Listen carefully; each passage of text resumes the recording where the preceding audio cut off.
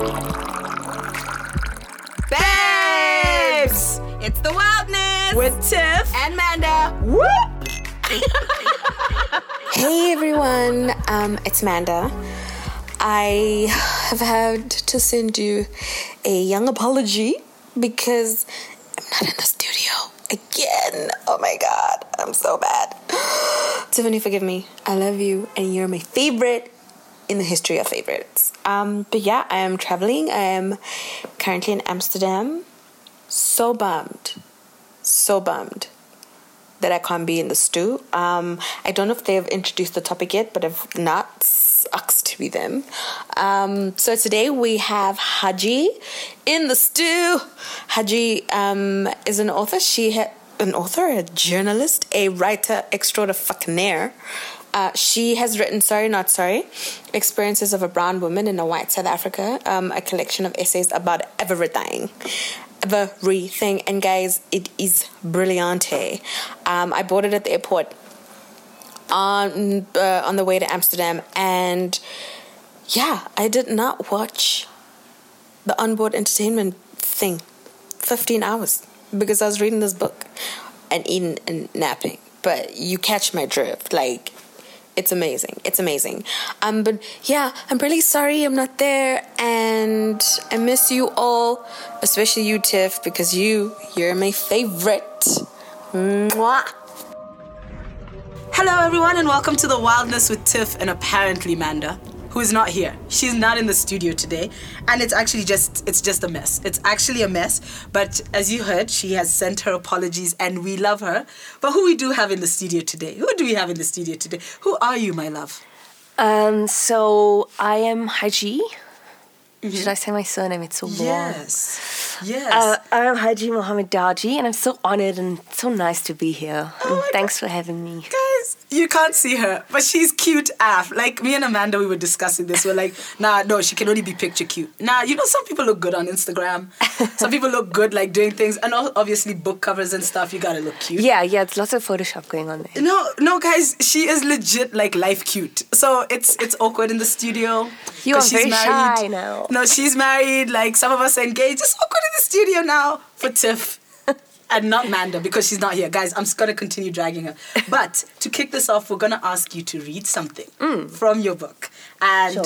Yeah, obviously, we're going to ask you to read, like, your father's speech. Because your father is a champ. Like, he's like the GOAT. He is the MVP. Like, the GOAT. I'm even trying to find it. Oh, my Lord. Like, it's here somewhere. Aha. So cool, I'll do that for you. Okay. Let's go. Okay, I'm just going to read the whole thing, else it's not going to make sense. Yes. Okay.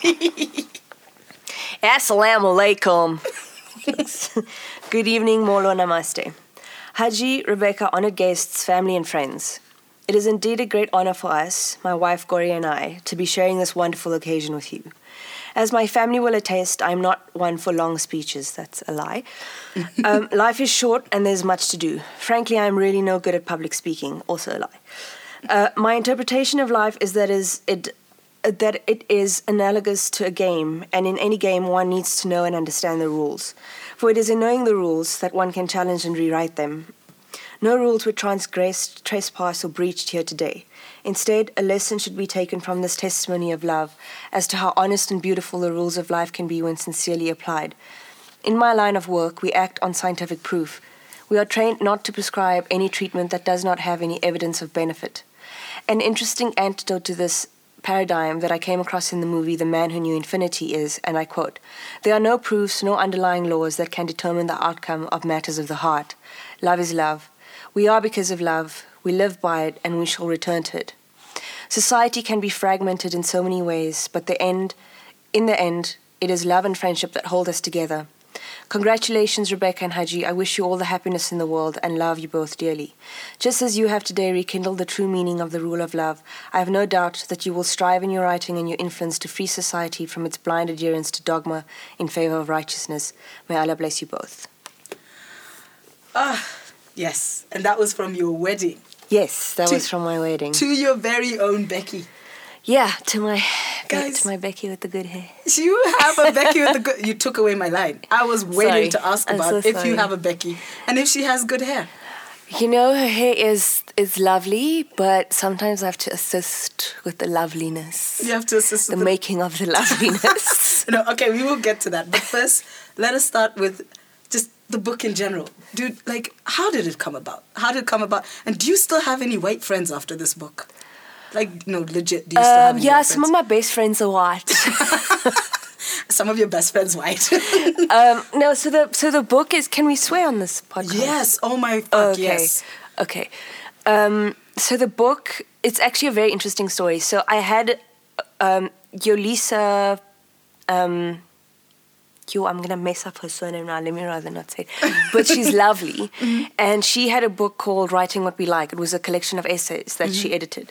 And so one of my essays that first appeared on the Mail and Guardian website was used in her book. And then I was part of a panel at the Book Lounge in Cape Town.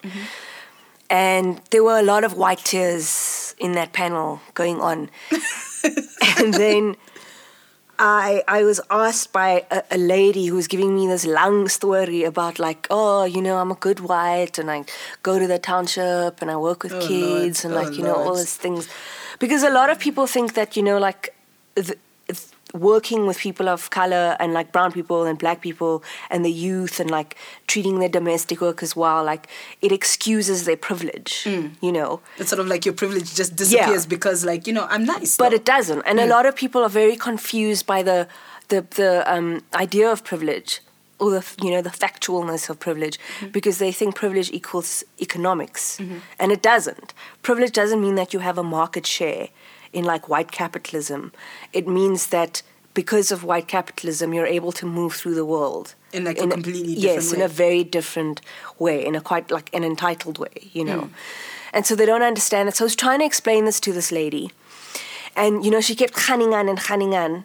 And then I was just like, she asked me, well, what do you want white people to do? You know? And I just, like, it just burst out of me. I don't even know where it came from. Sorry, the words. And I was just like, you know, white people just need to shut the fuck up. Nice. And they need to just sit back and they need to do more listening and less talking. Yes. And less owning of the conversation and just maybe some self-reflection and try and get some enlightenment and start to interrogate things. Because I'm actually so tired of asking that question, being asked that question. Because I don't go around asking white people, you know, what is your white privilege about? Yeah. You know, explain that to me. And so I don't have to explain anymore. And you must just listen. Because if you listen, you learn. You will learn, and you'll actually know what the hell to do. Yes, It's exactly. just like, that's brilliant. Just shut the fuck up. Yeah, and Just- it was quite aggressive, but at that point I just got so saturated and I was like, I don't know how else to say this, you know. And then in the audience, obviously, was the publisher of Yolisa's book, and then she came, and I wasn't expecting this at all, and she came up to me and she was like, you know, you're really funny, and like, I think your opinions are important, and we really want you to write a book, and like, whatever. And then it was like a process, you know, meetings and, you know, all that kind of thing. Yeah, but I started to feel, I loved the editor, Naima Masood, she's lovely, and I hope that I can work with her one day. But I started to feel a little bit uncomfortable with this process.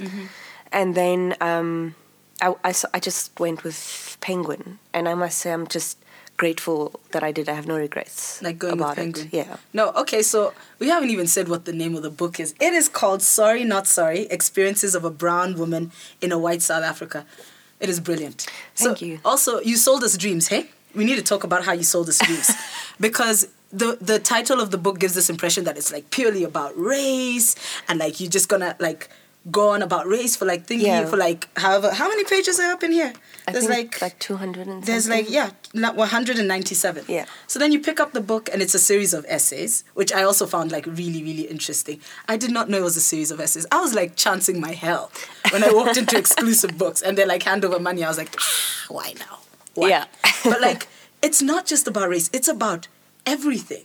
Like it's about life. It's your life, but it's about life. Yeah. And you read it, and I know Amanda has said this, like, when we were discussing the book, she's like, I feel like we're friends now. And I'm just like, yeah, no, I get that. I'm like, I get that. Because you remember when I first got the book, I was like, okay, I might, like, live WhatsApp you. And I was really joking. I ended up live WhatsApping you, didn't Yeah, I quite enjoyed that experience. Like, I was a little bit intimidated at first because like, yo, what's going to come now? You're What's like, going to come what's next? going on? No, sat there. So I to give context, because, Tiff's always drinking wine, I bought the book and I went to like one of my favorite bars in Rosebank and I ordered wine and I sat there for like 5 hours. It was a mess. By the end, I was a little bit drunk. Yes, that's fine. And there's times when I was like balancing tears and there's times I'm like hosing myself out loud. It was everything. And so we had our favorite chapters, right?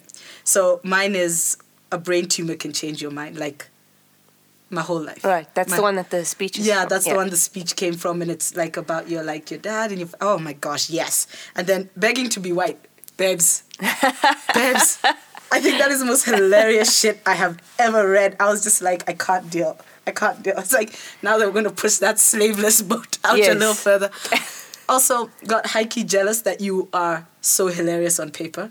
Like, I'm used to being hilarious on paper. I'm glad you say that because I'm actually quite insecure. What? About that. Like, I'm quite insecure about... I don't know, I feel like humor can be quite self-indulgent at times.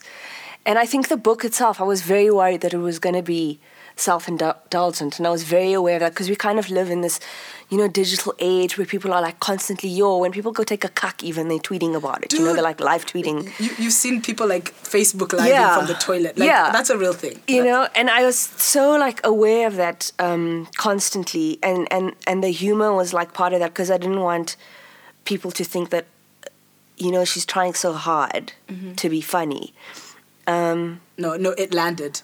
But I think I am a funny person. You like are humor a is a funny huge person. defense mechanism for me. So Oh, do you use it as I do that too. Yeah. No, it's okay. It's fine. They don't know our life. They don't know our struggle. Okay, they don't know our life and our struggle. Exactly. And like, okay, so now the other one that had Amanda in her complete and utter feels. Don't touch me on my techies. Like, she couldn't deal. She's like, it's the most profound thing I've ever read. She put that on the Google Doc. She just highlighted and she's like, it's the most profound thing and it's fine. So she actually was just spent the whole time going to Amsterdam reading your book. She was on the plane the entire time and then activated, like those little, what's-its? Yes. The 20 megabytes or whatever. Yes, the free, She's like, Tiff, are you awake? Tiff. And I'm like, what? And she's like, this book is everything. It's everything. Oh man, that makes me happy. And she loves it and we love it. Guys, Tiffany has made me choose one part of one essay in this entire book that I love and I want to read. I mean, I want to freaking do an audio thing of the whole damn book. But anyway, I'm going to choose one. She said a paragraph, I'm going to read a couple of pages because, it's hard. It's hard to choose. It's hard to just cut things off. Okay? It's really hard. But yeah, I'm reading from a chapter called Don't Touch Me on My Dickies, where Haji speaks about why sneakers are important to brown and black people. And I'm going to start at a spot where she has just spoken about a pair of Converse that she had to replace. And it goes a little something like this. It was a sad day when I had to replace them. They saw me through undergrad and postgrad degrees. They walked me in and out of school at my first real job. They dragged me through Europe and a couple of places in Asia. They saw Everest from the hills in Darjeeling and sweated their way through Goa. They trudged their way across the couple paths of Nottingham, where I worked in a store illegally. That pair of shoes journeyed across 12 years' worth of life experience. They followed more roads than a global nomad and kicked the sand and grass in more parks than a ranger. Until I had to replace that pair in 2016, I never paid more than $200 or $300 for Converse. Can you imagine my shock and disappointment when the new pair cost me 700 rands? Then it struck me. Converse is the shoe equivalent of gentrification. Babes. That line changed my life. Anyway, I digress. Tsotsi shoes. That's what they used to call Converse in white communities. I cannot count the number of times teachers commented on my feet when I wore them to Civies Day. They told me I shouldn't wear them because they were the shoes of criminals. Converse were never white people's shoes. In their eyes, Converse All-Stars were the shoes of the other. And that's exactly what they saw every time they turned on the television or took a wrong turn on their way to safe suburbia. And with the sight of these shoes on the wrong feet came all kinds of tsotsi conclusions. To us, the tekkies were never a problem. Converse All-Stars were not tsotsi shoes. They were the symbol of a lifestyle. Converse meant you belonged to a certain community. And if you took care of them, you always had something to be proud of, no matter what. They were top of the range when compared to other tekkies, guys. I like the way she's written that because I just want to say tekkie. Anyway, I digress once again. They were the range when compared to other tekkies at the time, but still relatively affordable. And the extra rands were worth it because of the shoes, quality, and length of time you were able to wear them for. To us, these tekkies were never the problem. And they weren't a problem to white people until they entered their communities on brown feet. Then all that changed. The tekkies started showing up in suburbs. They started showing up in places where there were hardly any people of color. The rock clubs, the skateboarding communities of Cape Town, the coffee shops of Parkhurst. You get the idea. In the past, I would enter these environments and get nothing but judgmental stares. Then things changed. The culture of Converse changed. The vibe changed. To white people, these tekkies weren't the problem anymore. The best way to destroy part of a culture, even if this is as material as a pair of shoes, is to take it from its people. The power of white people to take things never dies, but our ability to access the things that once belonged to us suffers endless extinction. Even as a middle-class person of color, 700 Rand is a hefty price to pay for a pair of shoes that saw me and a generation before me through life. And now we pay the price of a people who have always wanted us to do the things they want us to do in order to be accepted. Not recognized, just accepted. In other words, it's now acceptable for people of color to wear All-Stars because white people wear them, while the rightful owners of the trend go unrecognized. Guys, like, what a whole wow. What a wow. Do you have favorite chapters, by the way? Are you allowed to have favorite chapters? Or they're like children? Are they like children? You must love them all? No, they're not like children. I definitely don't love them all. There's some that I'm still quite like, I don't know about this one. Like, I was worried that I was Even in all its published glory, you're still like, yeah, you're still touch and go. Yeah, definitely. Like, I'm still, when I walk into a bookshop and I see the book, I'm still quite like shy and like coy and like a little bit embarrassed. I'm like, I don't know, guys. Like, and it's like number one in some like places, hey? I mean, so I hear. Yeah, no, hey? Like, it's out here being number one. It's a very humbling thing because like you never expect that to happen, and especially with this book because I think it falls under the category of biography or something. Actually, what does it fall under? Because it's definitely not like haiku fiction. No, I think it does fall under like biography.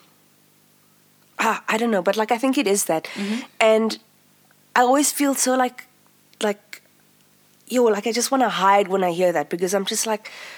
It doesn't feel right. Like, it doesn't feel like a person like me, like a nobody, should have something called a biography because biographies or rather autobiographies or whatever, are for significant, like, important people. But then it just shows the idea that a story, no matter where it is still important. Yeah, because, definitely. Because you're, like, I can't have a podcast where all I say to you is, this book is life. But I feel like that is how this podcast might go. But like reading it, because I'm not, like the way I was telling you, I'm not a huge fan of like, biographies and autobiographies. I'm like, okay, look, I'll just Google you. I'm not going to buy a whole book. Yeah. But like there's something about this that it didn't feel biography-esque. Yeah. It didn't feel autobiography. Like, it didn't, you're telling your story. Yeah. And I can understand why you'd be like, oh my gosh, would it become like self-indulgent? Yeah. But it's not. It unpacks so many things. That's why I'm like, you sold us dreams with this like, oh, you're just gonna talk about race thing. But you talk about like life. You talk about like life. Yeah.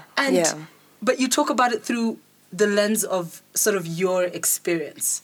And I think that's what I loved most about this book. Like the way even Amanda was saying, we feel like we're your friends now. Like, this is really awkward. You should never have added me on WhatsApp. I could use more friends, so that's nice. You are actually so sweet and shy. You are just adorable. I could die. Now I have to ask you, like, all the random questions about, like, how this book and how it's impacted the people who appear in it. Sure. Like your family and Rebecca and So did you have to go through a whole process where you had to go checking up with everyone and being like, are you cool with this? Or did you just write and you're No. like, hey. And you just like, where the chips fall, whatever happens. Yeah. Because you do go into things. Like you talk about your family and your family dynamics and how sometimes that was difficult. Yeah. And like even that story where Rebecca runs outside. Like with I the mean, she's Barbara. run away from me a few times. Can I just tell you a quick little for it. story? So the one about like her running away at the bar during that fight, that's the one story, right? Mm-hmm. But let's say, and she's gonna kill me when she hears this. But the second one is we were walking on Long Street Mm-hmm. the one day, and I was wearing my my backpack, and so we're walking and it's full and it's like packed and stuff, and then out of nowhere, I felt, because I'm like quite streetwise, Mm-hmm. you know, I'm like very aware and I'm like streetwise and like, you know, and I felt this hand in the back, like the little pocket in the front of my backpack, and I grabbed it immediately and I turned around. And at the same time I turned around, there was this beautiful like Kenyan woman, I'm pretty sure she was a model, and she started screaming because she saw this guy try and take my wallet from the back of my bag. And then she started like murring him, like hitting him like properly, you know. And I just grabbed his hand and I just like pushed him away. And I was like, bruh, What are you doing? like what kind, you know? Like, please, man. I love that. You're And then like "Come all on." this is happening and people from across the street, it was like kangaroo court, like mafia mentality. Like everyone just came and like started hitting this guy and like whatever. And me, I'm just standing there and like laughing, you know, because I'm like, shit happens. He didn't get it. Like, what you gonna do? You know what I mean? And then I'm like looking around and I can't see my wife. And like, I didn't even have to think twice about it because I knew she ran away. You know what? Some people have fight or flight. Some people just have flight, guys. Yeah. And then I'm like, guys, now I must look for this child in the whole of town. And then I just phoned her. Like, I'm standing there while this big ruckus is going on the side. I'm like, hey, now I must phone her. I phone her and she's like, yeah, I'm standing around the corner on Strand Street. And then I found her there, like, doing this, like, dilly-dally thing with her legs and, like, her phone in her hand. And she was like, what happened? I was like, I was pickpocketed almost. Where were you? She was like, no, I thought you started a fight and I didn't want to get involved. I was scared. I was like, that is even worse. If you thought I started a fight, Then you you should must have be there. been there. You were supposed to be my backstop. But I just started laughing. I was like, yeah, It's okay, White guys. people. No, guys, like, let your white wife white run people away. are not street. No, you see, that's the thing. That's another thing we need to ask. Like, we just gonna segue nicely into that. How are you with a white woman, bruh? Like, you knew this question was coming because No, you've been asked it. I've been asked this question, and there are times when I've been like funny about it, and I've said, guys, the best thing a person of color can do is marry a white person because then you've got them. It's on lockdown. Like, they can't go anywhere. You can just tune them, you know. Like, But- the race has been infiltrated. Yeah. But like, the honest story is like, I don't mind when black people or brown people ask me that question because I do feel like it's a relevant question.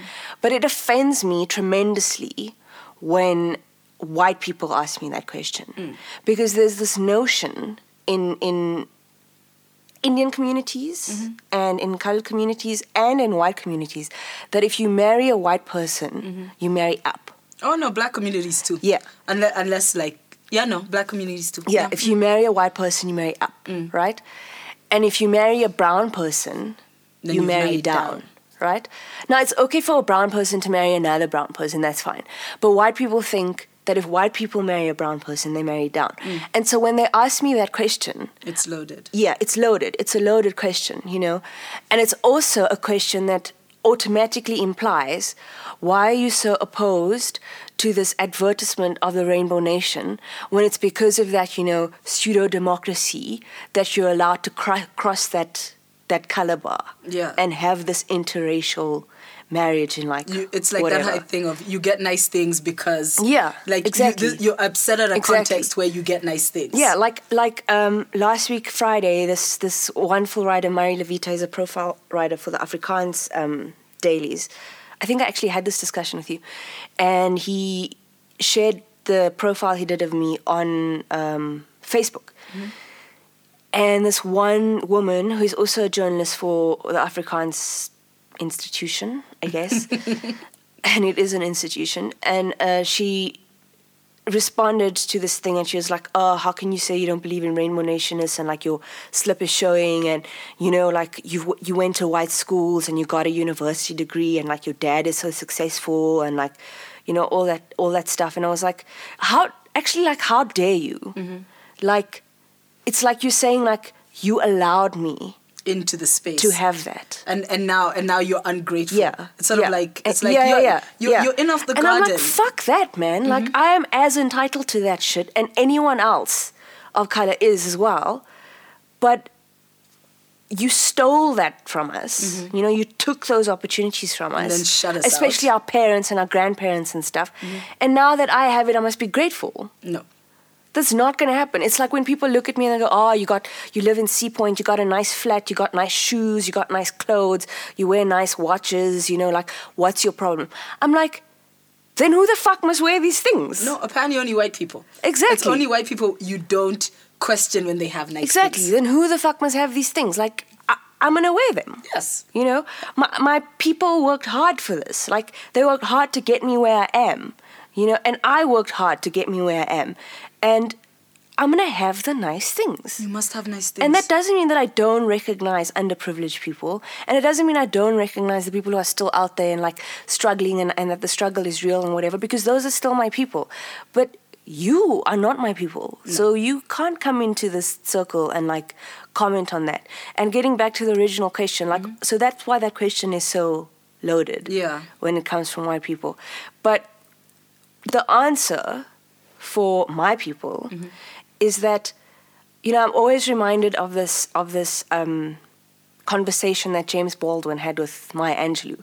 Because Maya Angelou had 3 white ex-husbands. What? Yeah. What? She married white men 3 times. Wait, 3 times? 3 times. Guys, and a white and a man. I don't think No, wait, explain. I'm lying. 2 white ex-husbands and 1 black ex-husband. It was actually South African. That's still more than the 0 I thought that. Yeah. Wow. Yeah. Wow. So having to explain, that's a lot of levels of privilege you have to like, so by the navigate. time she married the second, by the time she was dating the second husband that she eventually married, the second white guy, she was already like a voice, you know, in society and in the world, you know, and she was a struggle icon, and she was a protest icon, and she was like a savior, and like quite legit, you know. She was like this legit black woman, and when she got around like to this guy, that's where she was in her life and in the world, and like her identity and stuff had been built around this. And she was afraid of that question. So she kept it a secret, but she went to James Baldwin and she said, you know, I'm in love with this man and he wants to marry me. And he just looked at her and said, like, and you're afraid of what people are going to say because he's white and because of who you are. And he said to her, but you go around preaching, whether directly or indirectly, that people must love, that they must learn to love. And the only way in loving is to be able to overcome. And that's what your struggle is all about. And that's what your writing is all about, you know. Because people think it's nice for us to be angry all the time. It's not. They think it's nice to have pain and be angry and like, you know, whatever. When actually we want to have these conversations and we want to have these discrepancies because it's important to recognize our differences and to really interrogate and investigate them and make them very, very clear. So that eventually we can not let go of our pain, but we can have some semblance of understanding for it. Yeah. And we can move past it to get to a place of love. Dude. And in my relationship with Rebecca, that love is so pure because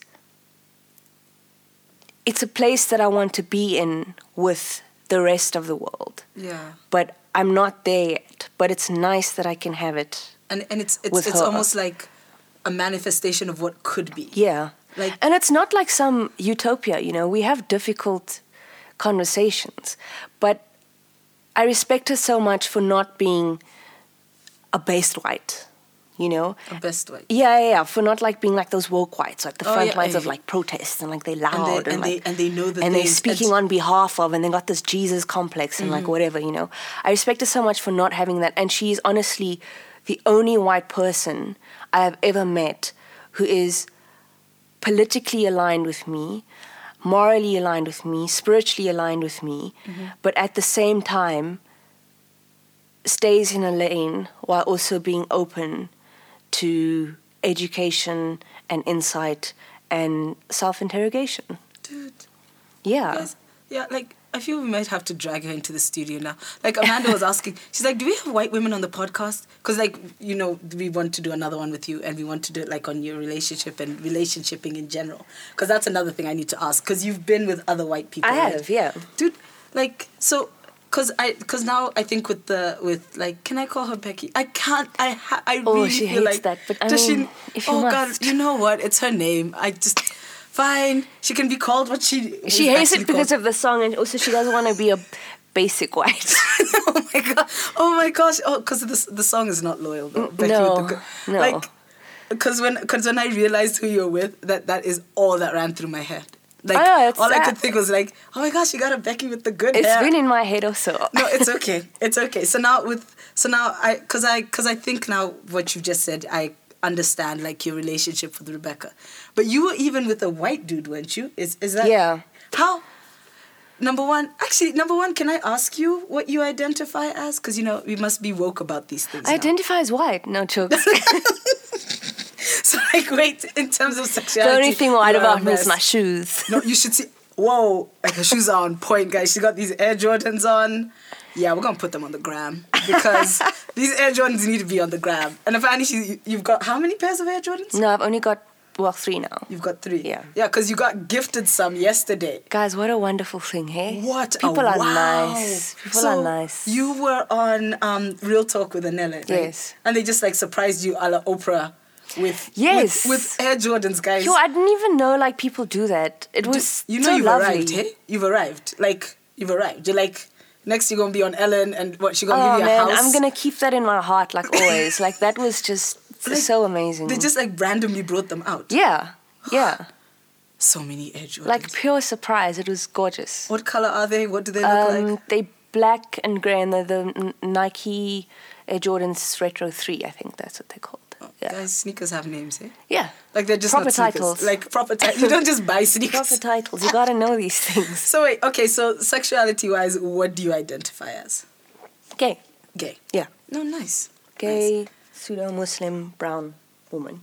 Nice. Yeah. Because you know, these, like, sexuality and identity politics have gotten on 100 these days. Yo, eh? guys, it's real. I can't.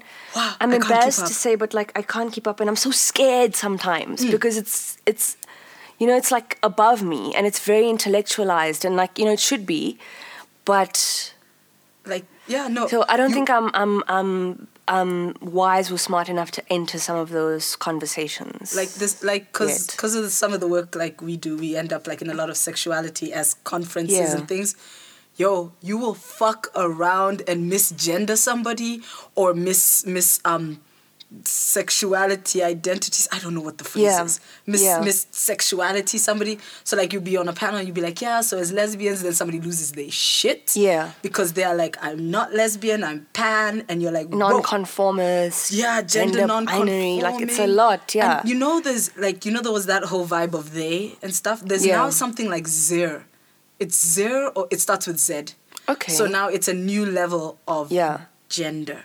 Yeah, see, I can't even pretend to be like prophetic or like out there about those conversations and speak on behalf of people and sexuality in that way, because I'm just hoping to like educate myself more on it, because it's moving quite Really quickly. fast and it should, and it's like out there and like, you know, whatever. But yeah, I'm too self-aware and too insecure to have self-aware about my ignorance about it, and too insecure to enter into a lot of those conversations. So I spend a lot of time like watching and listening and like learning, and yeah, and I want to get there, but I don't want to pretend like I'm there. You know what I Guys, mean? white folk learn from Haji. Just sit and listen and just learn. Yeah. I mean, you don't know, it's fine. But yeah, like, so that the reason I asked you is because in your book, you were married to a whole dude. How was that? Like, You're a whole guy. A whole guy. Yeah. So at that point in time, I didn't identify is gay. I didn't have a problem with it, and I always had like crushes on women, and like, you know, I was quite like, I guess I was quite gender fluid, or like sexually fluid rather. Yeah. And so it wasn't like, I wasn't having like an identity crisis, so to speak, sexually when I married this guy. Oh, okay. But I was having, I guess, like a cultural and traditional identity crisis, where I felt like I didn't quite fit in anywhere, and like settling down and like getting married and like doing those things, to me, like in my observation, was something that was like admired and was like an achievement. So I thought, okay, like out of pure desperation to try and find somewhere to like fit in, you know, not that he wasn't a good guy or that I did have some semblance of love for him and respect, I ended up doing this thing. And You guys got married after how long again?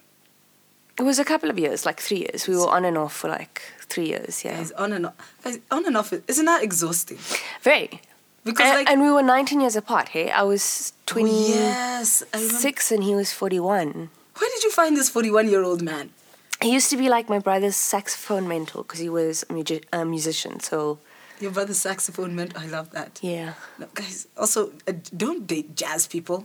Does he play jazz? Yeah, guys. Oh, why? You don't love yourself. Everybody knows you only watch jazz. You never sleep with jazz, guys. No, it was a thing. You don't sleep with jazz. It was a thing. Anyway, the marriage lasted 6 months, and then I just fell into like a really huge depressive episode. And I went to a clinic, and I spent a lot of time there, and a lot of time like inspecting like things in my life and whatever, and coming to peace with myself, which is a journey, you know. So I wasn't completely at peace with myself, but I started to interrogate things in my life that didn't feel right, and the marriage was one of them. And I was afraid to tell my parents where I was at and what I was thinking. But then the day I got out of the clinic, he dropped me at my parents' house. And I was sitting in my old bedroom and I was reading a book, and I was feeling so depressed still, you know, because I was like, you know, I don't know what to do with this thing. And I don't know how to tell my parents, and I don't want to disappoint them because I feel like it's the first time I made them proud.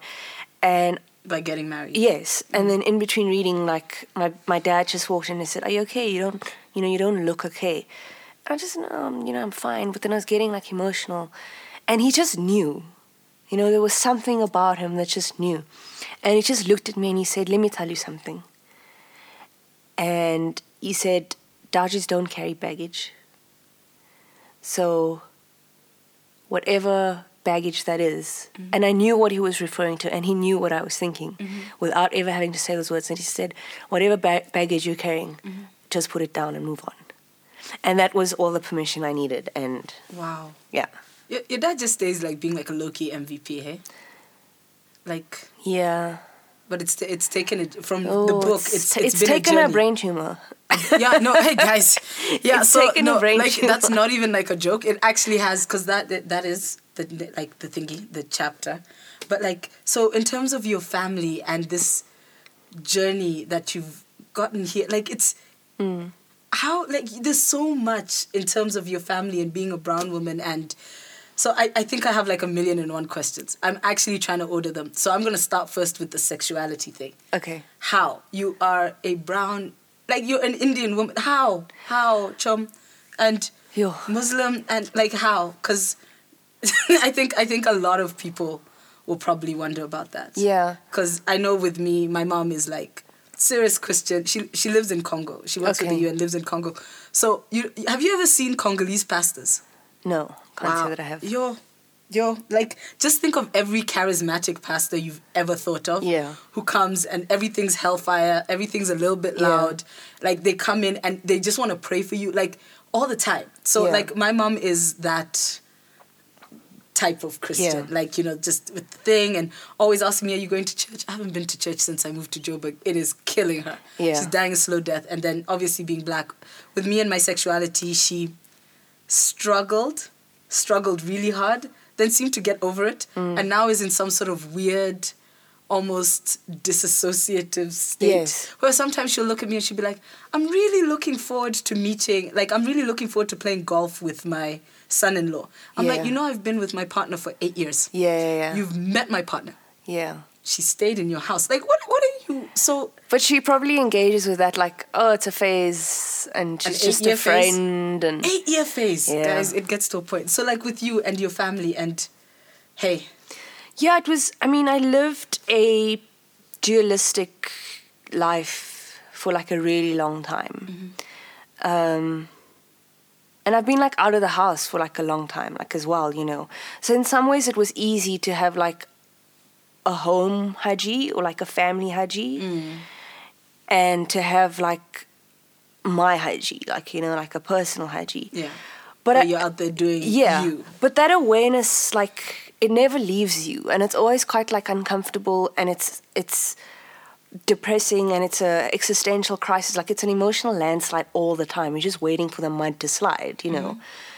And I started to feel terrible and selfish when I dated other women, because they came from like freer, more open-minded societies where they could come out to their parents, or their parents knew, and then they knew about me, and I could visit them or their families, and, you know, but they were always cheated out of that with me, you know. And it was difficult for me to make them invisible, and it was difficult for them to be invisible.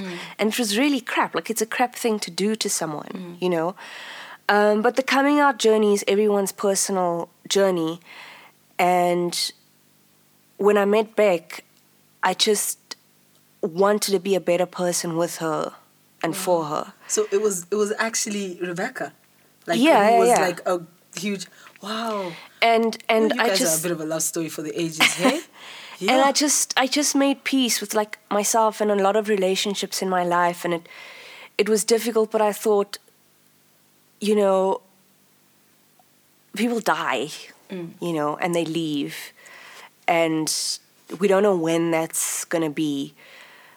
And the natural course of things is that your parents die first, and they leave you. And so you can't build your world around other people's expectations. Yeah. And the person you love the most in the world doesn't deserve to be invisible. And I just got to a point where, like, whether they accept this or not, I'm okay with it, whatever happens. And I won't hate them for it. I will love them still. And whether they want to hear about that love in terms of like a relationship after this, or whether they don't, that's their choice, and I have to respect that. And yeah, so in a nutshell, that's where I was at, and I just told them. And the biggest thing that was in my way of telling them for such a long time was this religion thing. Okay. You know, because I've not been like a conservative practicing Muslim for like a long time. Because from when I was a child, I remember like I questioned everything, you know, and I hated this notion of like God is just out there to get you, you know. He's like watching like you and watching like, you know, and just waiting for you to fuck up. Yeah, and he wants to punish you, and there's right things and there's wrong things, and there's hell and there's heaven, and like I hated that whole notion. And then I also hated what I saw around me in society, like the treatment of like women, and like women must sit separately from men at like some weddings and like at mosque. And I was just like, this is such bullshit. Like, I hate it. Like, I actually don't like it, you know.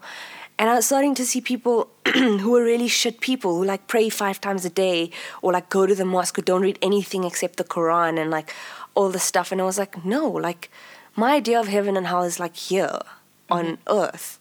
And it's our interactions with people. And we make a heaven for ourselves and for each other, or we make life hell for ourselves and each other, you know. So I don't believe in like a heaven and hell. I believe in good and bad, and being a good person, being a bad person. And I believe that our prayers and the way we speak to each other and treat each other, and our truth, you know, and our ability to be sincere and real, and our ability to potentially like make a difference in people's lives. Because like again, Maya Angelou said, people will forget what you said or did, but they'll never forget the way you made them feel. Yeah.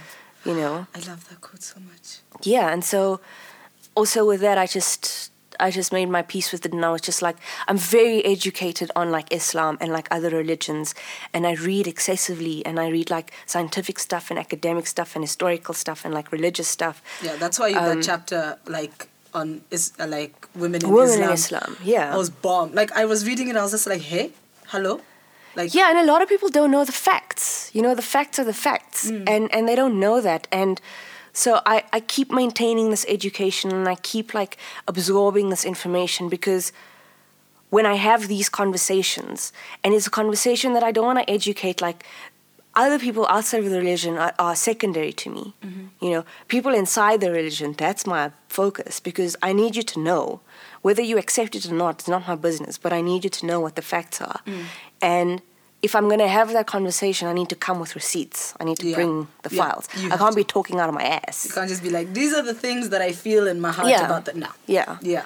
So, yeah, that's just where I'm at. And I got to a point with my family where I was like, I know the facts, and I'm educated, and I know what is supposed to be my religion, and I know what is your religion, and I'm firm in my belief that I know more about it than any other Muslim person I've come across in that specific society so far. And so I knew where I was coming from a religious perspective, if they had to challenge me on that. And they didn't, because as my dad has gone through life, like, he's become more Sufi than Orthodox, you know, Okay. than Shia and Sunni and like whatever. And Sufism is very spiritual and very meditative, and it leaves a lot of space for spirituality and like personal experience and love. Like, it's all about love. Yeah. And I think that's also where his speech was coming from. Oh, that speech, guys, that speech. Oh, Lord. Like, anyway, it's fine. I'll go and reread it later. But yeah, so now because now it's culminated to a point where your dad gave this like incredible speech, and is it like a bit of a happy ending type thing? Like, how is actually the relationship between your family? It's better than it's ever been. Really? Honestly. Like, my relationship with my family has always been extremely fractured and very painful. And there are lots of things that I didn't put in the book because I spent a lot of time making peace with them. Yeah. And I let go of them. So I didn't want to now rehash them for the sake of like noise and like controversy or like, you know, reactions and whatever. I thought it was like unnecessary. But it is better now than it's ever been before. And, you know, I feel quite guilty about one thing, and that is that I don't feel like I put a lot of my mom in the book in terms... But you did give her like an incredible chapter, but like Yeah. in terms of sprinkling her Yes, around more. and in terms of this specific experience. Because my mom, unlike my dad, comes from like a proper Indian, very conservative, very close-minded, almost ignorant like family and like society, you know. And so in many ways, my mom coming around to my life and to who I really am and like accepting that is actually a lot more meaningful and a lot more symbolic of what human growth and like real love without judgment, what that really looks like. So why did you not put her as much in this? Like in terms of that particular part of your journey? I think because like the relationship I have with my mom, while also fractured for its own reasons, is very different to the relationship I had with my dad. And in many ways, I think the book is about this journey I take through life in terms of like navigating a psychological space and a political space and like whatever. And I think in that way, my dad was more influential, you know.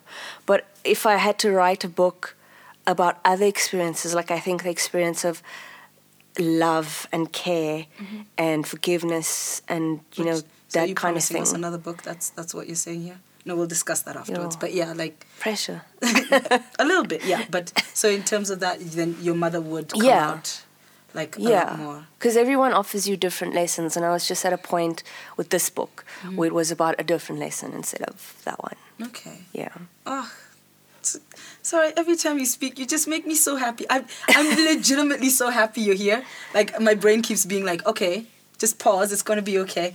So now, okay, the last thing I want to, like, speak to you about, which I think for me was a really important part of this conversation that you were having about your life and yourself, and is that of mental health. Because, like, last year, my mental health went squiffy as hell. And I'm one of those people who I'm like, my brain is my thing. I'm like, yeah, cool, got boobs and like eyes. And Yeah. whatever. We all have our things, but I'm Yeah. like, my brain has always been like the one thing. I'm like, this is my offering to the world. And Yes. last year, it was a mess, right? Yeah. And so, like, reading your chapter, like your depression, a journal, like, in terms of like your mental health, was it difficult to write about that, to actually be able, because you know us brown people, mental health don't exist. No, exactly. Like it's just you're Yeah. fine, or you need prayers. Yeah. I don't know if it's the same with you guys, but like Definitely. in Christians, like you just need prayers. Yeah. Like I once was like talking to my mom about, I think it was either depression or we were talking about some sort of emotional thing, and she was just like, you watch too much TV. I was like, oh Satan. Yeah. I was like, wow, that's what it. Yeah. That's, and even like there was a time when I was even discussing with her about how she was in a very, very abusive relationship, Yeah. right? And I'm like, that has to have some emotional scars. You should go see someone about Yes. that, because like the dude was no, it was no, right? Yeah. And she's like, no, why would I do that? I'm not crazy. And I'm like, it's not about being crazy. It's about like emotional and mental and spiritual Yes. health. So Yeah. with your family, like how did you like navigate all that? A lot of people don't talk about the chapter of the cult. And that was part of this journey because, it's very much the same. Like, it was weird because my dad is a scientist. You know, he's a professor in orthodontics, and his whole life is like science. So he is all about like the facts and the proof and the, you know. But when it came to mental health, it surprised me because he wasn't like that. Like, you know, he wasn't understanding of like the medication I needed to be on and like whatever. My mom, like I said, is from an extremely conservative society. And you know what? We forget that with previous generations, there's a lot of understanding from us as like the new, younger, more woke or whatever generation. And a lot of work we need to do in getting that the denial of mental illness for previous generations is also a coping mechanism. It's also a way to survive. Because if you start dealing with men, Yeah. you don't want to open up that Pandora's And also, box. like, you're so busy, you must pick a struggle. You know, can't- and you that can't is do not everything. one of them. Like, Yeah. you must just get through it, you know. So now I understand that. But at the time, my mother used to just annoy me because she was just like all about like, oh, you must pray some more, you know, and like Guys, you the must prayers. pray this dua and pray that dua and like, you know, like here's a thing and like get on your mat and pray and like. And my grandfather always used to say like, you can pray, but you must always tie your camel, you know, so you can't leave your camel wandering while you're on the Oh, rug yeah. worshipping, you know, Yeah. because God's not gonna save the camel. No. You Well, must you're do always- the things. like, you must do your you can't things. just be like, hold, Yeah. I love that. You know, Actually, hashtag self-care, you know? I love that. You must pray, but you must tie the camel. Yeah, pray but tie your camel. Yeah. You know? And it's one of the reasons also that I hate religion because I'm just like, you don't understand it. You know, Islam is about facts. It's about science. The first word in the Quran is read. I love that. Read. That's the first word. Read, full stop. Oh, really? Yes. That is No, the no, first word in the I'm out here Quran. to, like, learn things from Read, this. full stop. And it's not read the Quran. It's read. It's read, like educate yourself. You know, read the facts, understand things. And it's like confusing and you have like a meltdown and then you end up doing things like joining cults and out of desperation seeing the wrong doctors and taking the wrong medication. And it was a journey and I just got to a point where I was like, fuck prayer and fuck religion and like, you know, screw all that stuff. Like, this is really hard. It's a difficult thing. And I had a few suicidal attempts and like, you know, whatever. And I'm like, no, like, God doesn't do for you until you do for yourself. Yeah. You know, you can't pray for the lottery if you don't buy a ticket. Yeah. You can't just be sitting here being like, I can win lotto tomorrow. Have you bought a ticket? No. Yeah. I'm just going to win lotto. Yeah. And that's how I kind of like got through it and accepted it and stopped denying myself it and stopped thinking like, you know, there's something wrong with me and like, yeah. And so this is also how you got to a point where you were actively managing your mental health. Yes. Because that's also something, the more I like learned about mental health things, and it's also been like a 4-year journey because I used to be of the school of thought where it's sort of like, but we don't do mental health, we don't get depression. Yes. And it was when I was living in Cape Town, and one of my friends, I became really close to somebody who had bipolar. And I didn't get it. And I was just like, initially I was just like, you need to get your proverbial shit together. Like, Yes. that was, I didn't ever say it out loud, but every time she'd be talking to me, I'd be like, Yeah, that's what you thought. yeah. And you're just like, and then you realize that it's, number one, like, mental health is a real thing. And number two, it's just the idea of so where are you, like, right now with you and, like, managing it? And, because I know reading that chapter, it was one of those things of, like, continuously having to deal with it and continuously having to, like, navigate it and stuff. And, like, from experience and from, like, listening to people and talking to people, it affects every aspect of your life. Yeah. So where are you at now, like, in terms of just your mental health and things like that? I think a very, very real and honest relationship with my mental health. And it does help that I have someone in my life that I don't have to be afraid of. I don't have to be wary of the fact that she's not going to be able to deal with it or to deal with me. Because in terms of, I'm thinking you're talking about Becky, right? Yeah. Rebecca. Yeah. Because that does, it can take, like, a huge toll on a relationship. And you know, like, I went through life in my relationships where there was a fear of confession, you know. But you can't escape your mental health, and things do happen whether you're in relationships or not, you know. And you go through a process where you don't want it to happen and you don't want people to fear it, so you don't confess and you keep it to yourself and you're not out there as you should be and you're not the real you. But then I got to a point where I was like, just fuck it. Take it or leave it. Like, this is who I am. It's all part of the it's the part of general this. Haji It's part of this package. Yeah. So take it or leave it. And I don't actually care about having relationships if you are not strong enough to handle this. Yeah.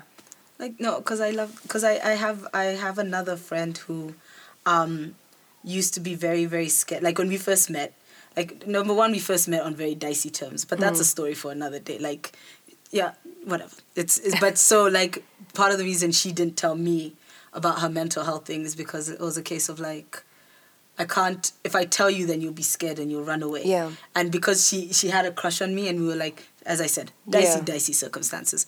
So hid it. And then that was, like, I think the second person who I'd ever, like, properly experienced, had, like, a really intense thingy with, like, interaction with. And she'd do things like she'd disappear for, like, 2 weeks.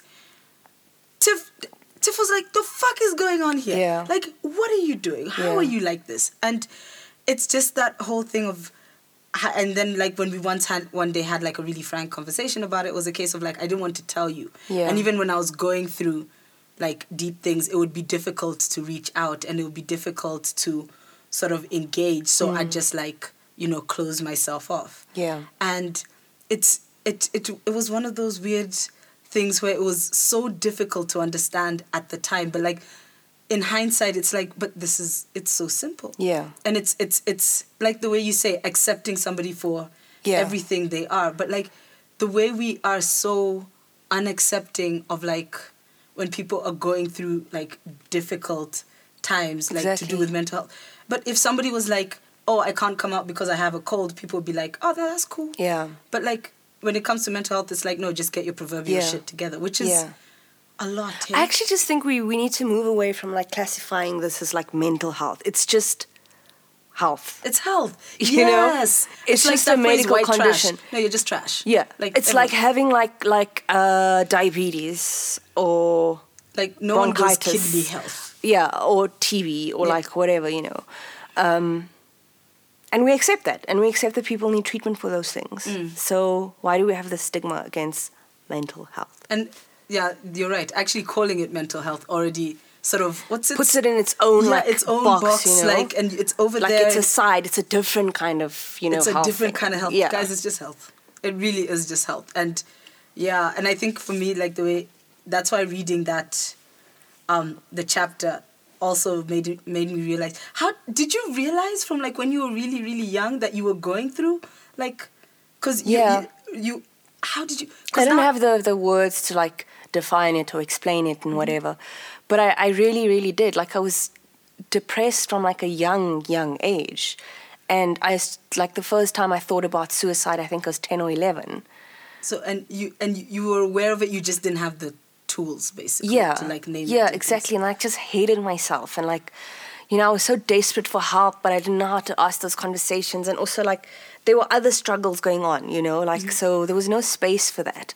And, you know, the chapter goes quite in depth about how I'd like dealt with this and like my feelings and like all that kind of thing. But I always knew, like I always knew.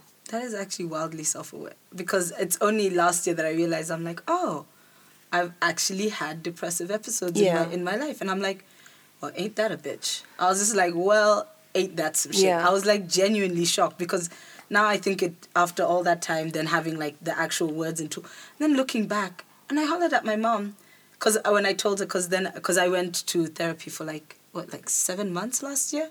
That was also a very harrowing experience. I hate dealing with my own shit. Yeah.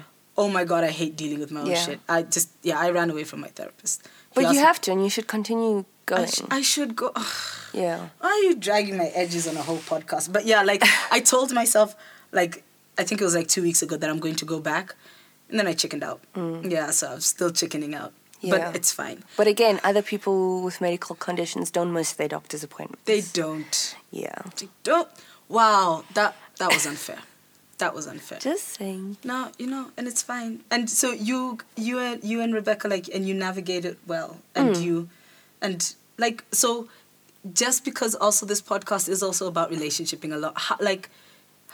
What tips would you give for navigating it well? Because like, I think that's something we've been asked a lot as Holla.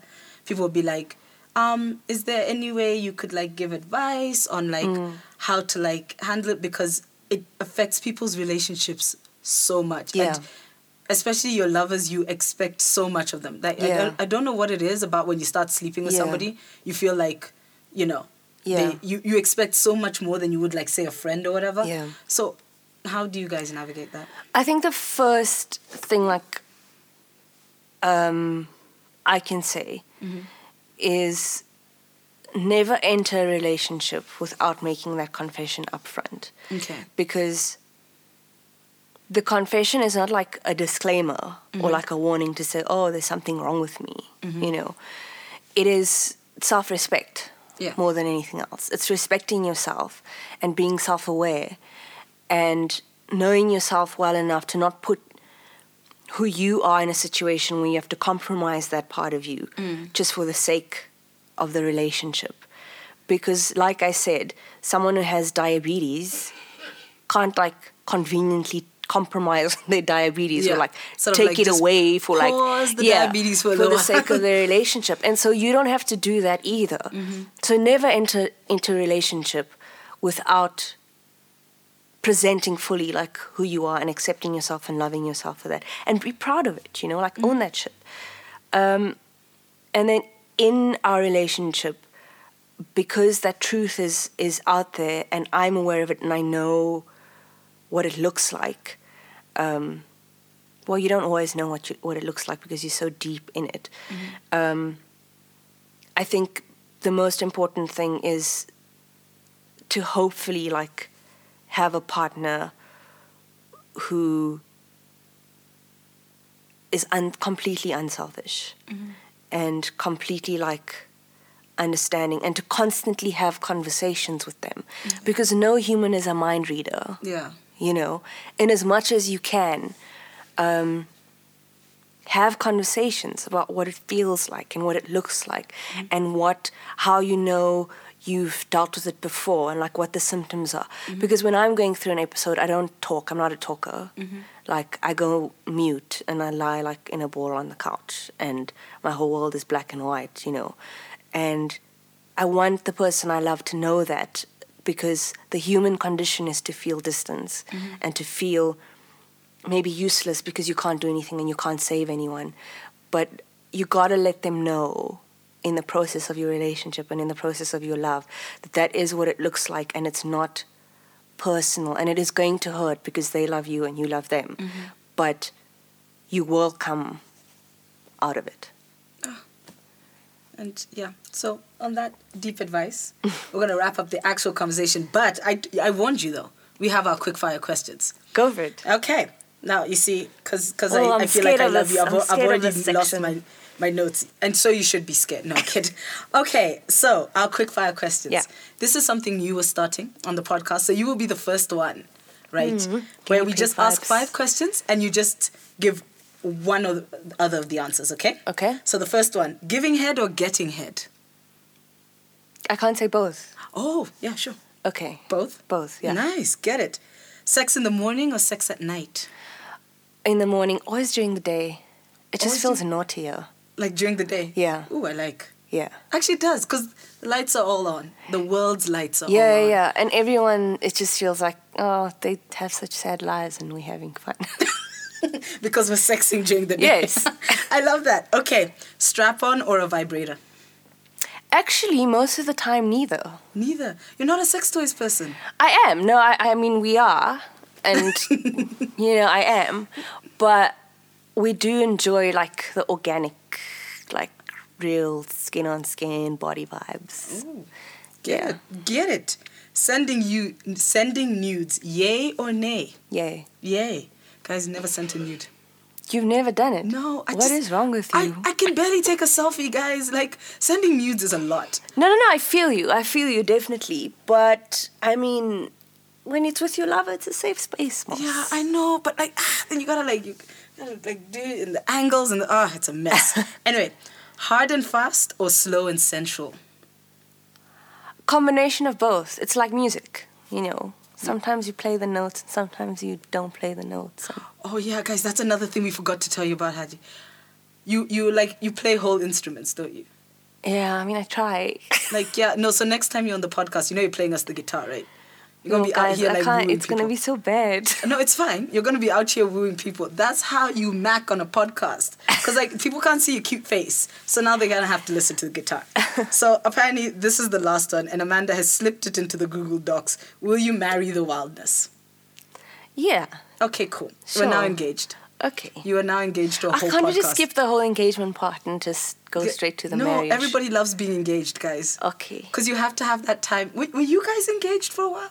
Or did you? We decided to get married after 3 weeks of knowing each other. Sweet Jesus! Oh wow! I don't actually. You see, we did not talk enough. And about we only Rebecca. spent like 3 days together in like real life, and then she went to England for like a long time. Wait, I'm sorry. What? Yeah. Like, I feel like. Wait, what? Wait. Yeah. It was 3 days. Yeah. And then she went to England, and And she then came on back the on the phone. on the phone. Yeah, on the phone. We were like, so, wanna. Wow, that is hard lesbianism. Yeah. Guys, you guys and- lesbianed the hell out of that. Yeah, and then we did, and then so, but we met in June. Mm-hmm. 3 weeks later, we were engaged, and in December was our wedding of Wow. the same year. Yeah. Guys, there's no time. Like, wow. You know what? What a wow. But, like, it's fine, because there's another pending podcast coming about this. But now we're going to wrap up the podcast. But where can everyone find you on social media? So I'm on the Twitters. On the Twitters? At Sage of Absurd. But if you just search my name, like no one else has it, so it'll come up. I'm also on Facebook, but my Facebook is generally like the same as my Twitter, so, and it's a public profile. Oh, nice. But I'm happy to accept friend requests, I don't mind. And then also on Instagram, same handle as Facebook, so also at Sage of So Absurd. we will put all of that information in these show notes, so you can just go and find them. I recently learned about show notes for podcasts. Smart, yo. Huh? Smart. I know. Hey, guys, I'm going back to a whole university to do this. Leon's outside. So also Leon's outside dying on us, guys. Like, he's got a chest infection. He's very sad. But yeah. So guys, Haji, thank you so much. Thank you so much. I really had fun. Oh I was my- very nervous, but it was so cool. No, I was very nervous. Like, I woke up today hungover as all hell, but I woke up at 6 a.m. being like, oh, shit. No, okay, let me just WhatsApp her and be like, no, let's just cancel this. Because now I was freaking out. I woke up and I was like, what have you done? Oh, I'm Like, glad she's that you didn't cancel. It's like a whole book. Like, it's a whole book you love. You can't do this. Yeah, no, I had one of those, like, crisis of self days. So I was just like, you can't do this. I'm how you gonna do very this? glad that we did this. I'm very grateful as well. I had a great time. Oh, did you? Yes. Yay. But we Great, didn't great. give you sneakers. Damn, Anele. That's okay, guys. You gave me time. And coffee. And coffee. Why are you not telling them about the and coffee? coffee. Yeah, guys, today there was coffee on the Wildness. The coffee is the one. When you don't drink, you depend on coffee and cigarettes. Coffee and cigarettes just keep you going. Oh my gosh. Okay, so guys, we are going to wrap up now. Make sure that you find the podcast on all of your podcasting platforms. We're no longer just on SoundCloud, which is very interesting. I'm very proud of us. I didn't do it though. Yeah, you guys on iTunes as well, right? Yes, I mean, on like Apple Podcasts. Yeah. We're trying to fix our Stitcher. Stitcher's such a hoax. I hope you hear this, Stitcher. You're a hoax. But yes, also make sure you follow The Wildness on Instagram and Facebook. I was told to tell you that by our baby dyke intern, because we must be grown-ups. And so even though my co-host is not here, we are still out, bitch.